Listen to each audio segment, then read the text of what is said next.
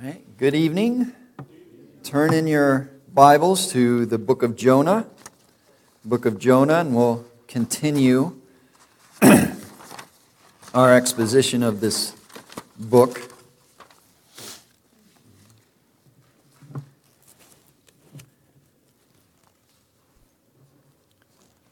Jonah chapter 1. And I'm going to read verses 1 to 3. Now the word of the Lord came to Jonah, the son of Amittai, saying, Arise, go to Nineveh, that great city, and call out against it, for their evil has come up before me. But Jonah rose to flee to Tarshish from the presence of the Lord. He went down to Joppa and found a ship going to Tarshish. So he paid the fare and went down into it, to go with them to Tarshish, away from the presence of the Lord. Heavenly Father, we thank you for your word, for this particular book, and more importantly, for the way you worked through the prophet Jonah in that time in history amongst your people and the people of Nineveh. And Lord, as we look at this passage, please help us to understand what happened and the implications and the applications for us, the lessons that we can learn from it and apply to our own lives, and to understand a bit better about what was happening in the life of Jonah in the life of your people in Israel. And Lord, I pray that you would work through me, that my words would be your words, and that your words would go forth in power and clarity and precision, and would impact the hearts of your people for your glory. In Christ's name we pray. Amen. Now we began our study of the book of Jonah a couple weeks ago, and in that first message, I did an overview of the book and saw that as we were looking at the book and all of it, we saw that Jonah is first and foremost a book about a disobedient prophet. But it's also a book about sinners, about Jonah as a disobedient prophet and the sinful people of Nineveh that he goes to. And by way of implication and application, it's a book about us and our own disobedience.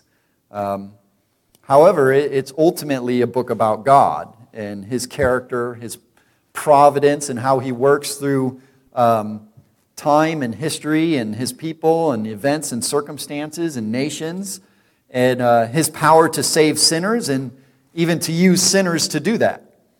And last week we looked at Jonah's calling from God and gained a better understanding of Jonah as a prophet in his times as we looked a bit more closely at the office and calling of the prophets, his own ministry, and the wider cultural and political context of the nation of Israel in Jonah's time, that Jonah didn't just drop out of space, but he was born and raised and ministered in a time and place, and there was events and circumstances in that time and place in Israel's history and the nations around them.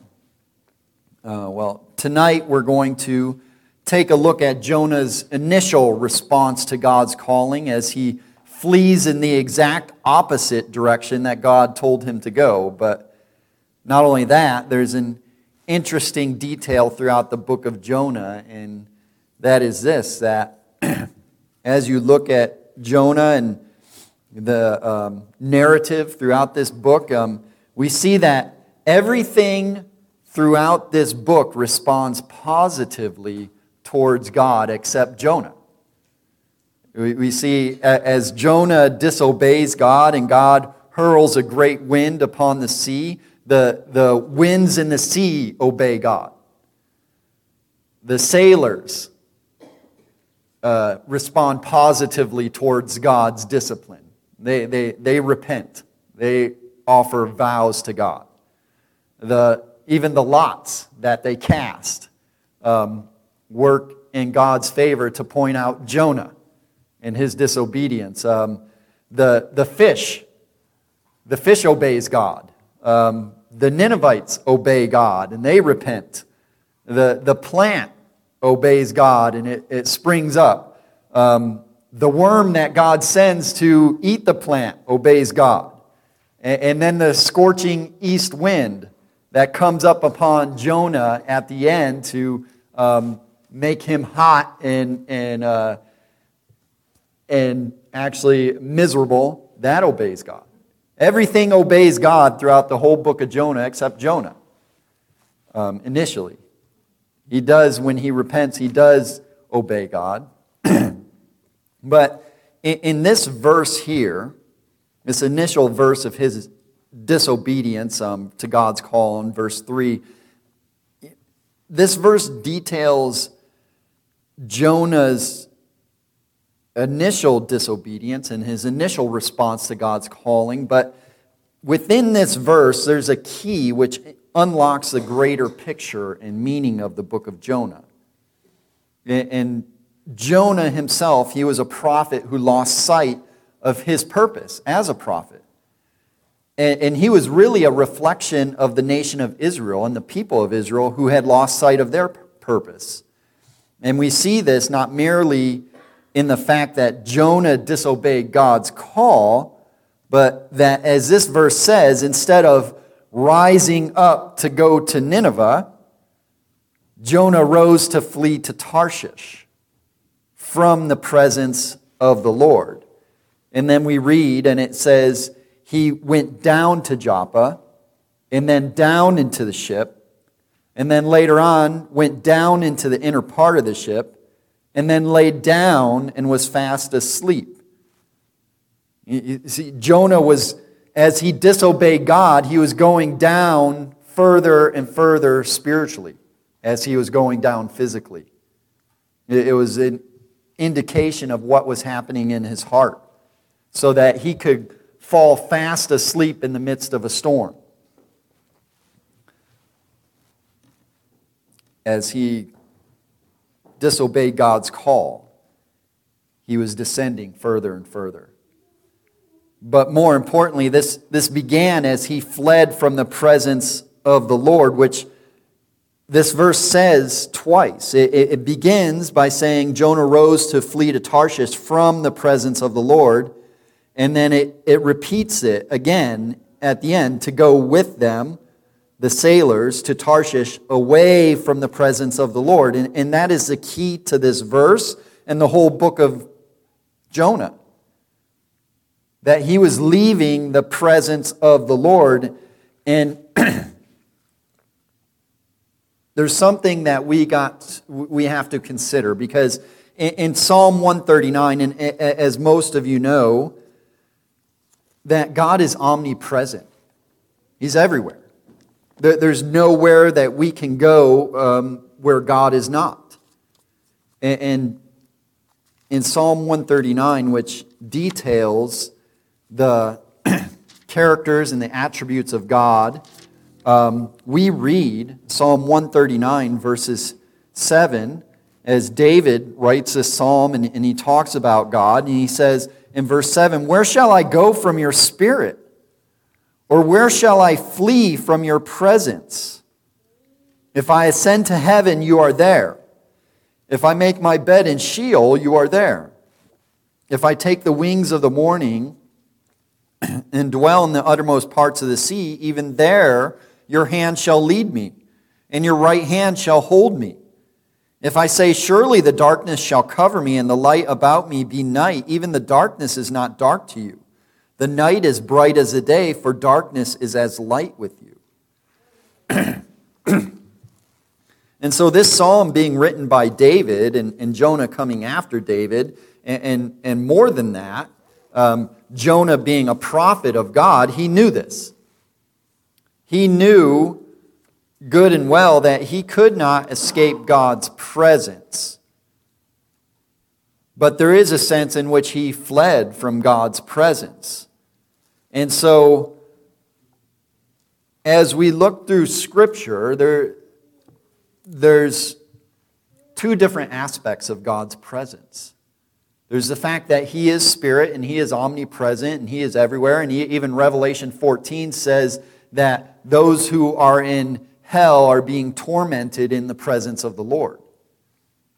That there's nowhere we can go apart from His presence. But there's many scriptures that talk about those fleeing from the presence of God. And it starts in Genesis. It starts way back in the fall.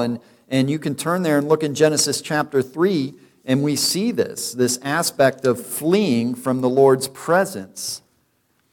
In Genesis chapter 3, right after the fall, verses 6 to 8, it says this: "So when the woman saw that the tree was good for food, and that it was a delight to the eyes, and that the tree was to be desired to make one wise, she took of its fruit and ate. And she also gave some to her husband who was with her, and he ate. Then the eyes of both were opened, and they knew that they were naked. And they sewed fig leaves together and made themselves loincloths. And they heard the sound of the Lord God walking in the garden in the cool of the day.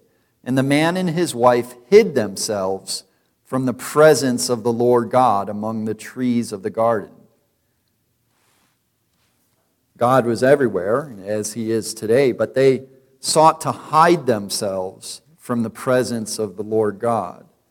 And that's interesting, because it's an interesting aspect of the fall and of sin and guilt and shame, that we seek to hide ourselves from the presence of God. And we can see this in the next chapter with Cain and Abel. Chapter 4, verse 10, "And the Lord said, 'What have you done? The voice of your brother's blood is crying to me from the ground. And now you are cursed from the ground, which has opened its mouth to receive your brother's blood from your hand. When you work the ground, it shall no longer yield to you its strength. You shall be a fugitive and a wanderer on the earth.' Cain said to the Lord, 'My punishment is greater than I can bear. Behold, you have driven me today away from the ground, and from your face I shall be hidden. I shall be a fugitive and a wanderer on the earth, and whoever finds me will kill me.' Then the Lord said to him, 'Not so. If anyone kills Cain, vengeance shall be taken on him sevenfold.' And the Lord put a mark on Cain, lest any who found him should attack him. Then Cain went away from the presence of the Lord and settled in the land of Nod, east of Eden." And so we see here, right after the fall, and later on we will see it throughout the life of Israel and even in the New Testament, that there's two aspects of the presence of God. There's the aspect that He is Spirit and He is everywhere. He is omnipresent. But there's also this special presence of the Lord where He dwells in the midst of His people, where His people gathered, where His people are, where He, in a sense, condescends towards His people, where they worship. And this was what Eden was supposed to be. In a sense, a temple, a place of worship where Adam and Eve communed with God and they walked with God until they sinned. And when they sinned and they saw who they were and they felt their guilt and their shame, immediately they tried to hide themselves from God. And this is interesting because we can see this in children.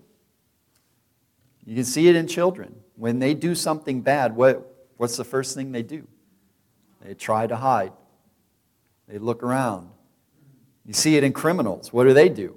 When they're trying to do some act of crime, some evil deed, the first thing they do is look around, see if anybody's looking. They try to do it under the cover of darkness. They try to hide. When someone feels guilty, the first thing they do is try to hide themselves. And first and foremost from those around them, but really there's a deeper spiritual thing going on that they're trying to hide themselves from that conviction and ultimately from the Lord, from the presence of the Lord. And throughout Israel's history, throughout the history of the church. Even today, if we see anybody that within church or names the name of Christ or is in a Christian family, when they backslide, when they fall into sin, the first thing they do is they stop attending. They stop gathering around the people of God. They get away from where God dwells. They flee. They flee from wherever God would be. They stop reading their Bible. They stop praying. They stop fellowshipping. And this happened in Israel's history. It happens in the history of the church. That we flee from those places where God is most present, where God is worshiped, where the reminders of God are in His Word. And this is what Jonah is doing.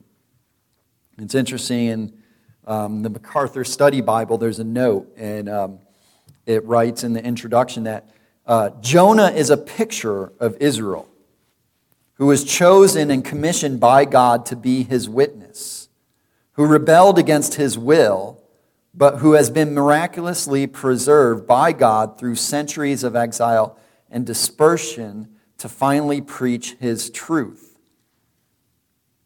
See, God was always, His intention was always to dwell with His people, to have a special people, a special possession where His name would be exalted, where His name would be held high, where His name would be worshiped. But as people sinned, they tried to flee from that place and those places, and they rebelled against His will. And this is what Jonah is doing, just as Israel did. He's fleeing from the presence of God. And we see this more in the purpose of Jonah and the purpose of Israel. In Isaiah chapter 43, Isaiah lists what Israel was supposed to be. He calls out, he in a sense convicts Israel and reminds them of who God made them to be. In Isaiah chapter 43, verses 10 and following, he says, "You are my witnesses, declares the Lord, and my servant whom I have chosen, that you may know and believe me, and understand that I am He. Before me no God was formed, nor shall there be any after me. I am the Lord, and besides me there is no Savior." And Isaiah, he was ministering about the same time as Jonah, except south in Judah. And a lot of the same things were happening in Judah that were happening north in Israel. The people were engaged in idolatry and sinfulness, and they were, in a sense, rejecting God. They weren't acting how they were supposed to act. They weren't being the people they were meant to be. They weren't being God's witnesses. And this goes all the way back to the purpose for which God called His people, the reason why He led them out of Egypt, the reason why He set them apart in Palestine. And it goes all the way back to the book of Deuteronomy, when Moses is giving the people the law, the second reading of the law, near Mount Nebo on the plains of Moab. In Deuteronomy chapter 4 is, in a sense, the charter of Israel. And you can see this in Deuteronomy chapter 4 in verses 5 to 8. As Moses is recounting the law a second time before the people enter into the land, before they cross the Jordan, he says to them, in chapter 4, "And now, O Israel, listen to the statutes and the rules that I am teaching you, and do them, that you may live and go in and take possession of the land that the Lord, the God of your fathers, is giving you. You shall not add to the word that I command you, nor take from it, that you may keep the commandments of the Lord your God that I command you. Your eyes have seen what the Lord did at Baal Peor. For the Lord your God destroyed from among you all the men who followed the Baal of Peor. But you who held fast to the Lord your God are all alive today. See, I have taught you statutes and rules as the Lord my God commanded me, that you should do them in the land that you are entering to take possession of it. Keep them and do them, for that will be your wisdom and your understanding in the sight of the peoples, who, when they hear all these statutes, will say, surely this great nation is a wise and understanding people. For what great nation is there that has a God so near to it as the Lord our God is to us whenever we call upon him? And what great nation is there that has statutes and rules so righteous as all this law that I set before you today? You see, as Isaiah recounts to Israel, they were to be a witness nation. They were to go forth into the land which God had promised to Abraham, Isaac, and Jacob. They were to take possession of that land. They were to follow God's law as Moses had clearly written to them. And in following that law and obeying it to the letter, they would be a wise and understanding people. They would be a great people. They would be a people like no other. They would stand out from the midst of all the nations around them, and the nations around them would see them and say, what great people is this, and what great God is theirs. And they would flock to the nation of Israel, and they would worship God, because they would see that God truly dwelt amongst them, that there was something special about this people, that they were different, that they were holy, that they were pure, that they were moral, that they were upright, that they were wise, and that the presence of the Lord was with them. They were to be a witness to the nations. But they rebelled. They rebelled, in a sense like Jonah rebelled. Later on in Deuteronomy in chapter 12, Moses writes, chapter 12, verses 10 to 11, he says, but when you go over the Jordan and live in the land that the Lord your God is giving you to inherit, and when he gives you rest from all your enemies around so that you live in safety, then to the place that the Lord your God will choose to make his name dwell there, there you shall bring all that I command you, your burnt offerings and your sacrifices, your tithes and the contribution that you present, and all your finest vow offerings that you vow to the Lord. He said, the place that the Lord your God will choose to make his name dwell there. Israel was set apart by God. They were to be God's people, and his name was to dwell amongst them. That's why there was a commandment, you shall not take the Lord your God's name in vain. That doesn't mean that you use it as a cuss word. That's true. That's more along the lines of blasphemy. But taking the name of the Lord your God in vain means that you're treating it vainly, as if it's nothing. You're treating it lightly. It's not a weighty matter. It doesn't mean much to you. It's vain. It's empty. It's just as any other thing. It's like maybe like your first name or your nickname. It's you are God's people. You are called by God. You have his name. And so taking his name in vain means that you don't care how you live. And in a sense, you're dragging his name through the dirt in your wrong living, in your sinful living, in your idolatrous living, in your rebellious living.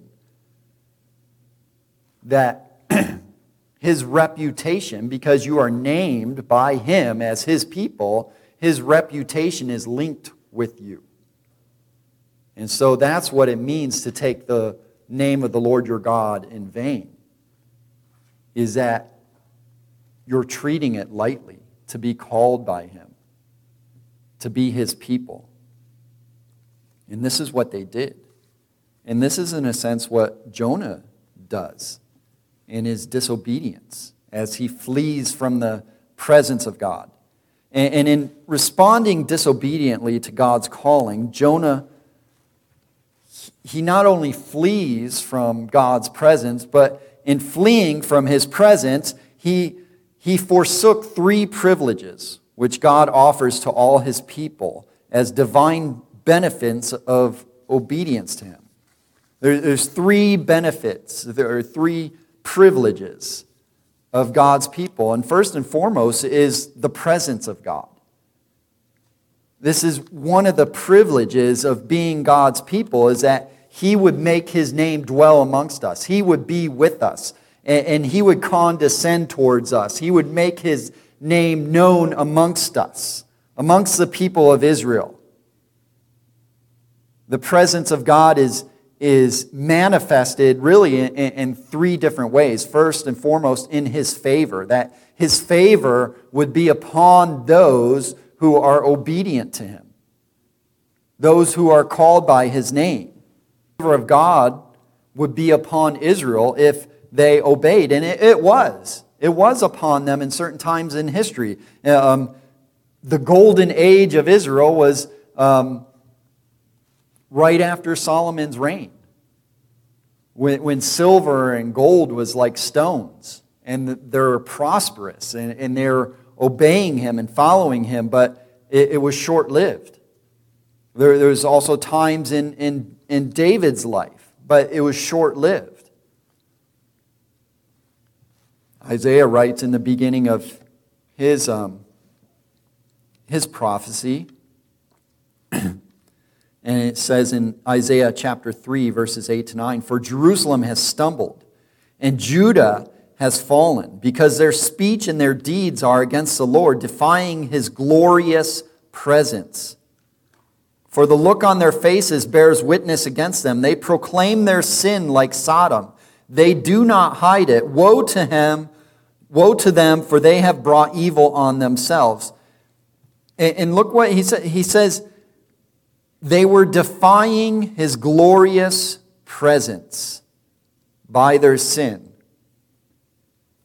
through their disobedience. So why did Jonah flee from the presence of the Lord? Because he didn't want to carry out his commands. He didn't want to carry out his calling. And so he fled because his conscience pricked him. And he didn't want to be reminded of that calling, of that purpose, of what he was supposed to do as a prophet. And even more so of what Israel was supposed to be as a witness nation. And that's an implication to us. When we seek to flee from the presence of the Lord, when we flee from the presence of God's people, when we flee from his word, when we flee from prayer, when we flee from those spiritual disciplines because we're in sin. That the two can't go together. That we're either being obedient and faithful, and we're with God and God is with us, or we're in sin and we flee from those reminders of God amongst his people. And the presence of God is manifested in his favor as we're obedient. It's also manifested in his worship.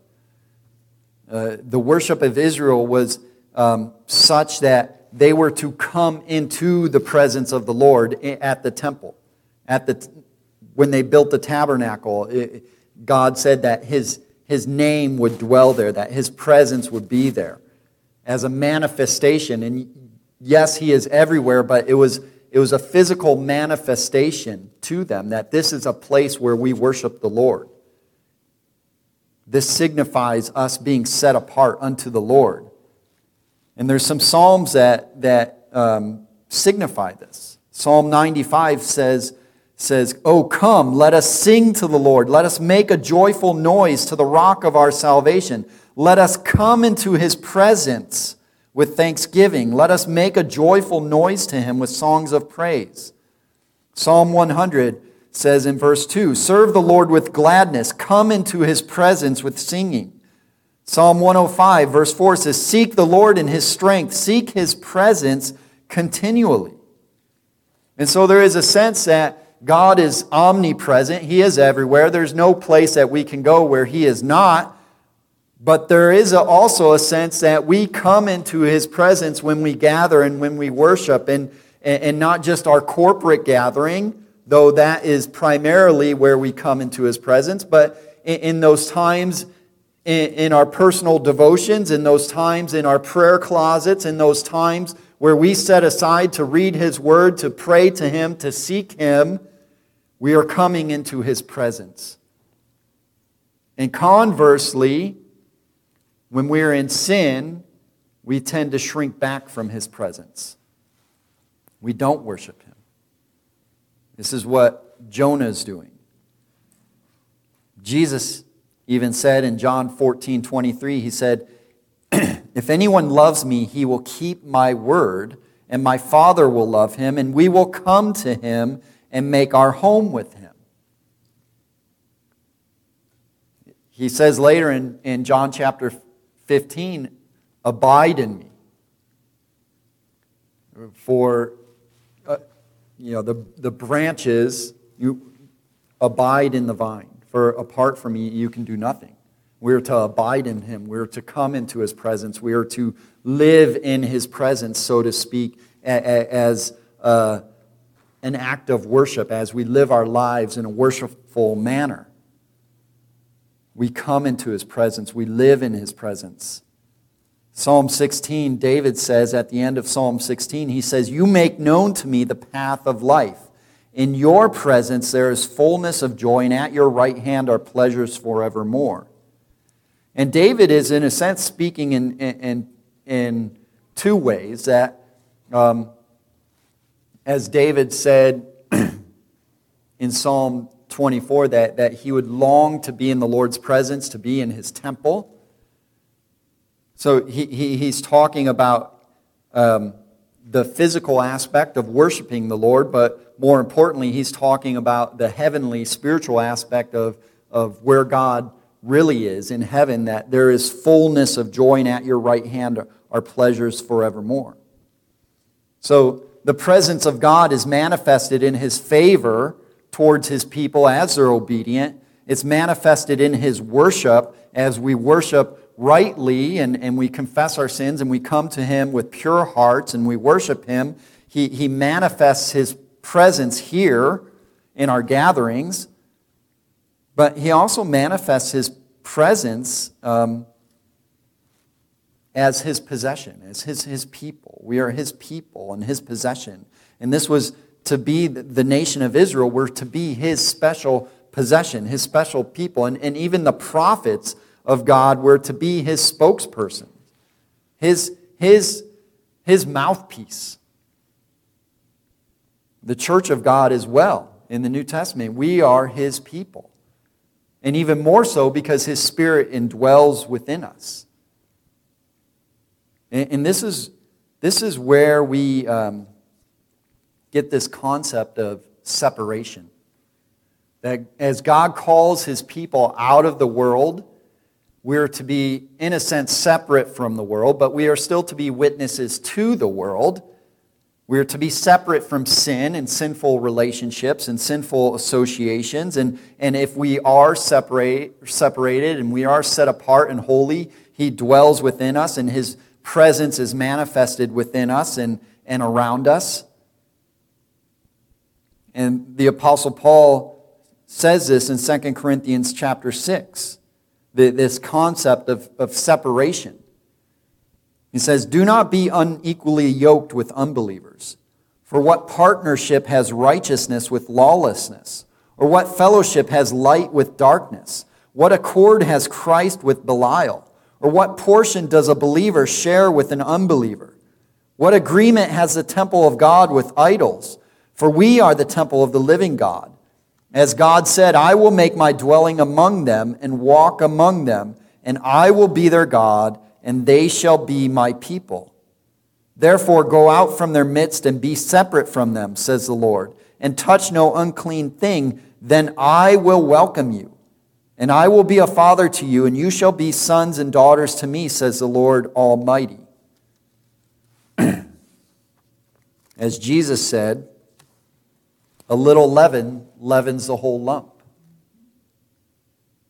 And there is a sense that as we are called out from the world, and as Israel was called out from the world, as God's special people, as His nation, and they were set apart, they were to be holy unto the Lord. And as they were to be holy unto the Lord, they were to shine as lights in the midst of a dark and decaying world, and they were to attract those who would repent and believe and seek God while He may be found. And we are to do the same. And as we're separate and as we're holy, that God dwells amongst us. He manifests Himself within us.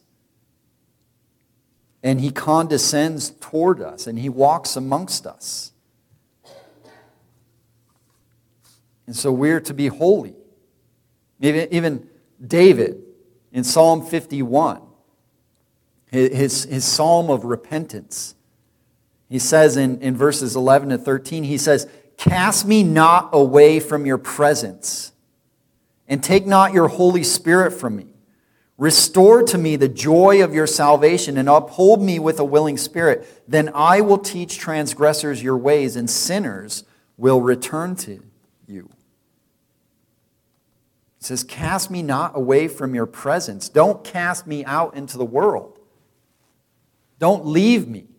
Yes, I've sinned, but I'm repenting and turning to you. I seek your presence. And this is what happens when believers, and Jonah sins and disobeys God. The first inclination is to hide from the presence of the Lord. But conversely, when a believer repents, and we see this as Jonah repents, his first inclination is to return to the presence of the Lord.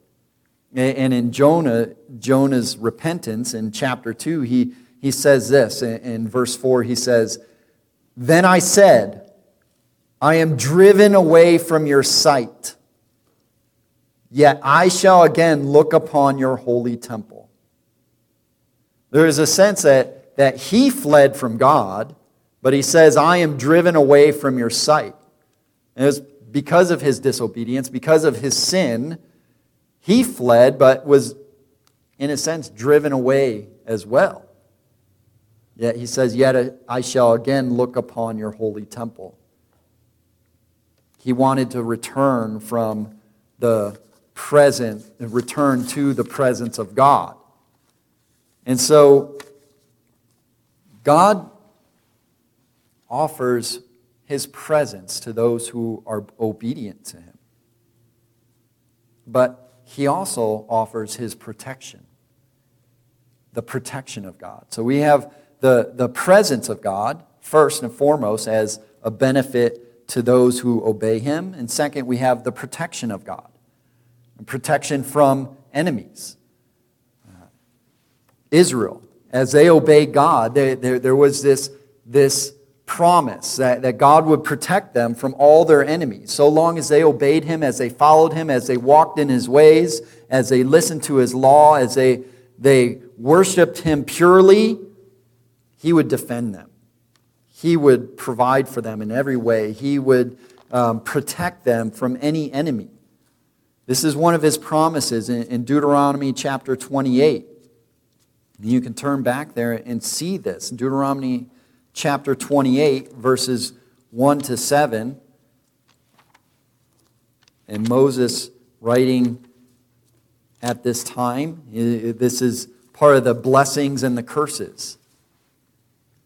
He writes, "And if you faithfully obey the voice of the Lord your God, being careful to do all His commandments that I command you today, the Lord your God will set you high above all the nations of the earth. And all these blessings shall come upon you and overtake you if you obey the voice of the Lord your God. Blessed shall you be in the city, and blessed shall you be in the field. Blessed shall be the fruit of your womb, and the fruit of your ground, and the fruit of your cattle, the increase of your herds, and the young of your flock. Blessed shall be your basket and your kneading bowl. Blessed shall you be when you come in, and blessed shall you be when you go out. The Lord will cause your enemies who rise against you to be defeated before you. They shall come out against you one way and flee before you 7 ways. But did this happen in the history of Israel? There's only a few times. There's only a few instances. It was only as Israel obeyed God, only as they walked with God did He protect them. And as they disobeyed, as they refused to follow His law, He removed that protection. And there is a sense that as Jonah flees from the presence of God, he's forsaking the protection of God. And God sends His discipline upon him. He disciplines a disobedient prophet through the winds and the sea and the fish and even the mariners who throw him overboard. And God also offers protection to us as we walk with Him. Doesn't mean that we won't be persecuted, but He offers a certain level of protection to us as we obey Him. So this protection of God, it's manifested in protection from our enemies, but it's also manifested in protection from fear. Isaiah writes in chapter 26, verse 3, it says, he who keeps his mind stayed upon the Lord will have perfect peace. We will have that perfect peace.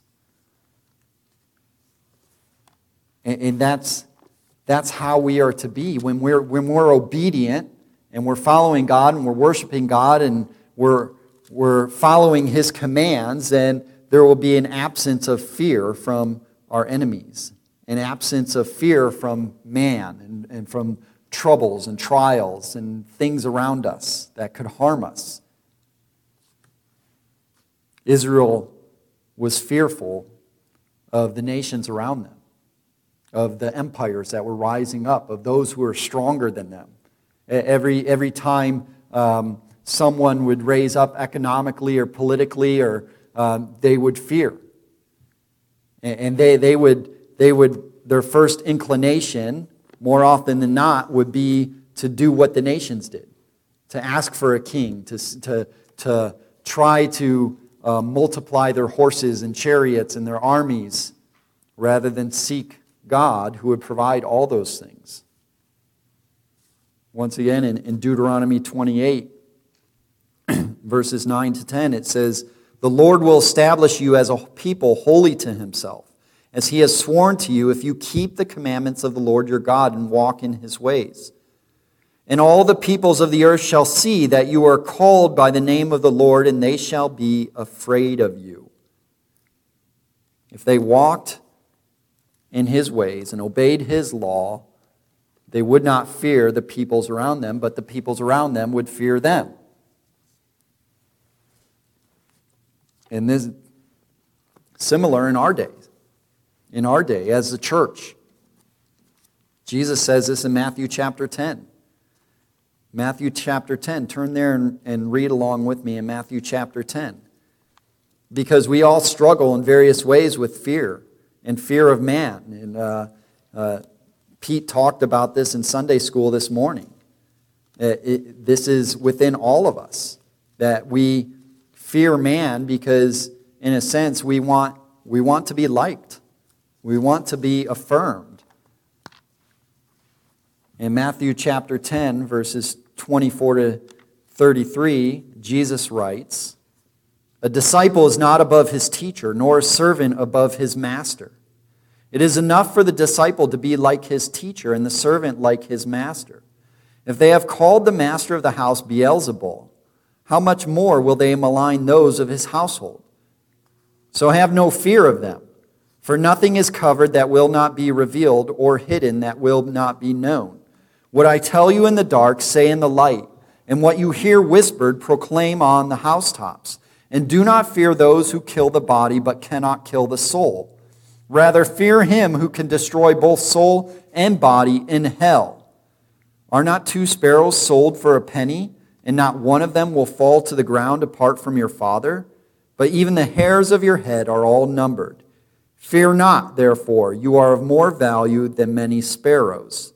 So everyone who acknowledges me before men, I also will acknowledge before my Father who is in heaven. But whoever denies me before men, I will also deny before my Father who is in heaven. And this is very much characteristic of what was going on in Jonah's life. He was to be a witness. This is what Jesus is talking about to his disciples, that we are to be a witness for him. We are to proclaim his gospel. We are to go forth and make disciples, and yet as they persecuted Jesus, they will in a sense persecute us. If we are faithful to proclaim his name, then there will be some opposition. But he says, have no fear of them. Even if there's persecution, even if there's opposition, even if they're hostile. This is what Jonah was afraid of. Because he was not walking with God, he was not walking obediently, he was not trusting in God, he was fearful of the Assyrians and of the Ninevites, of what they would do to him. And his fears, in a sense, were legitimate. Just as Jesus talks about those fears, those are legitimate fears, because those are a reality. And it's quite possible that the Assyrians and the Ninevites could have turned on Jonah and could have killed him. They could have made a mockery of him. They could have tortured him. They could have made an example of him to all the other Hebrews and anyone who would come and preach another god besides their false gods. Surely there was legitimate fears in Jonah's mind concerning the Ninevites. But if his mind was stayed upon the Lord, if he was faithful, if he trusted in God, then those fears would have subsided and he would have gone forth in boldness and proclaimed repentance to the Ninevites, as he would later. He would later do that, but this should have been his initial response. God will give us protection if we're obedient. He will protect us from our enemies. He will protect us from fear. And we'll even be protected from discipline, from his own discipline, if we're obedient. This is what God would do to Israel. He would discipline Israel as he was doing in the time of Jonah, and even before that and later on as he exiled them, as he brought the Assyrians upon them to take them off into exile, and later the Babylonians.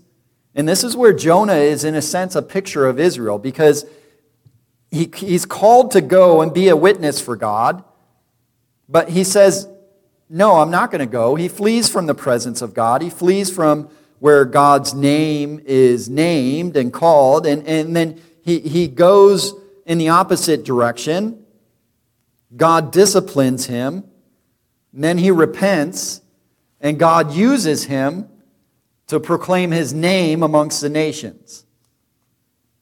And this is what God has done in the history of Israel. His covenant remains. His gospel has gone forth.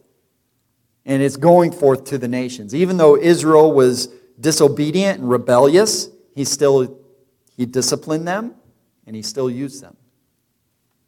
And that's what he did with Jonah. And that is, in a sense, what he does with us when we're disobedient.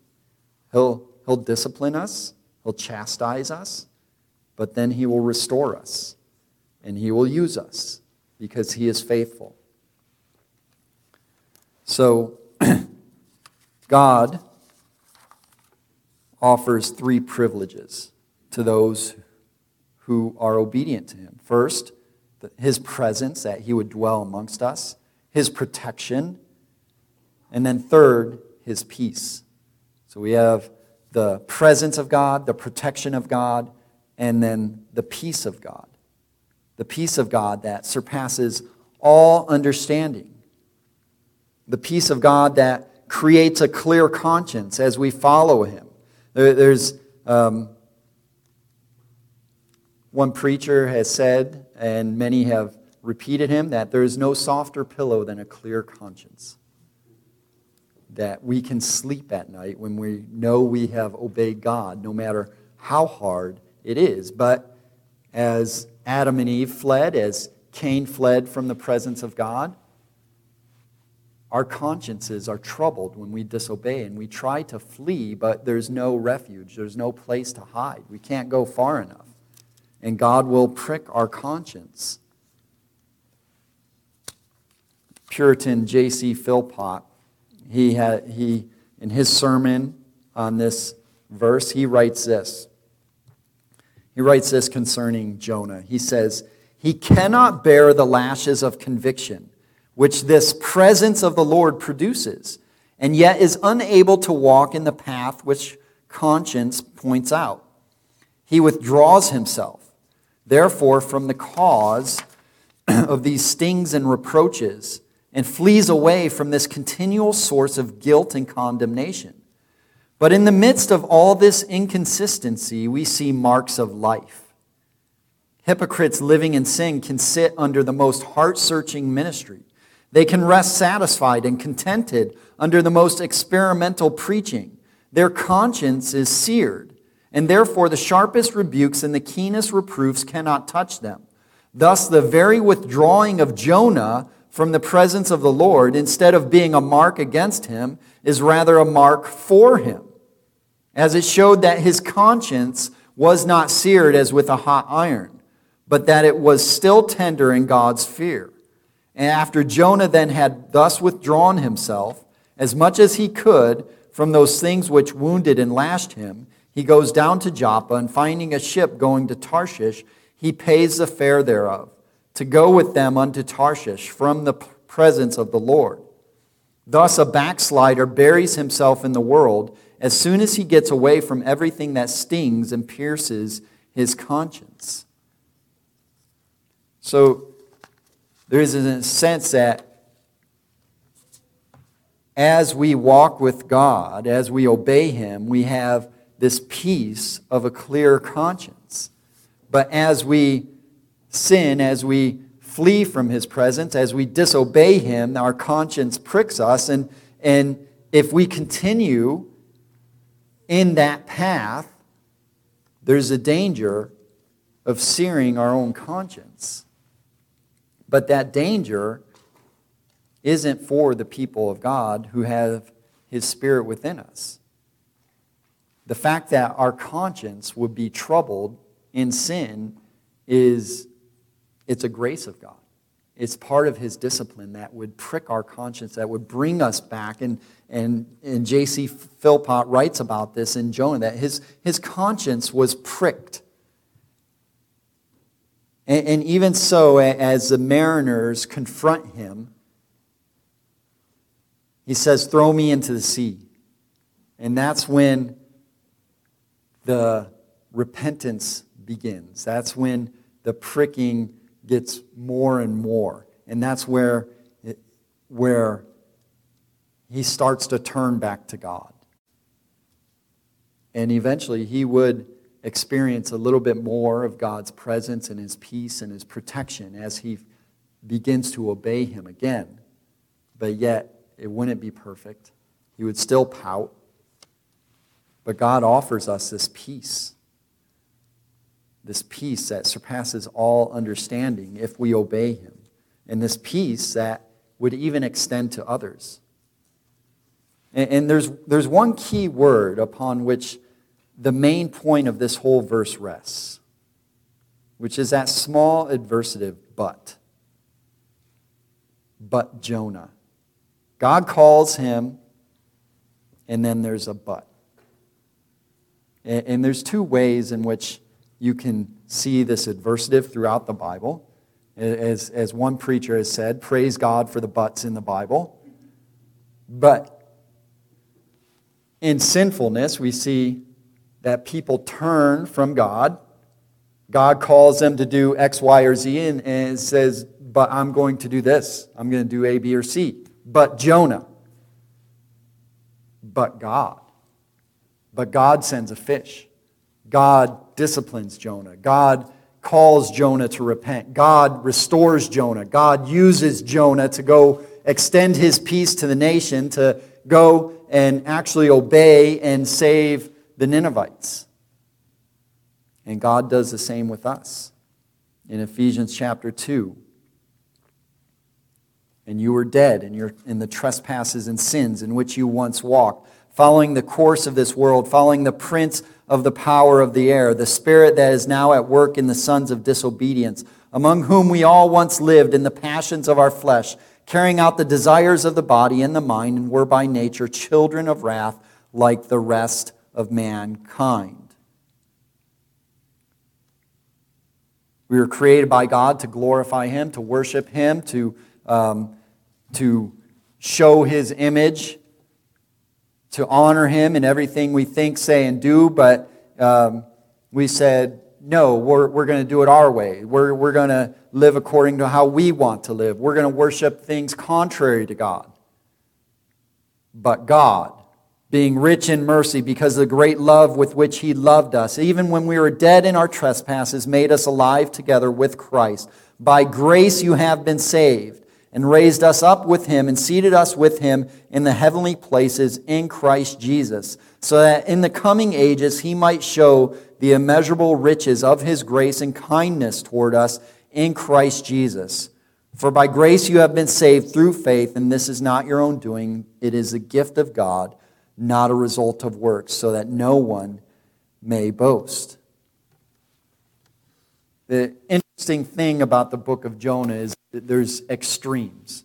He's called to rise up and go to Nineveh, but he goes down. He's called to obey God, but he flees.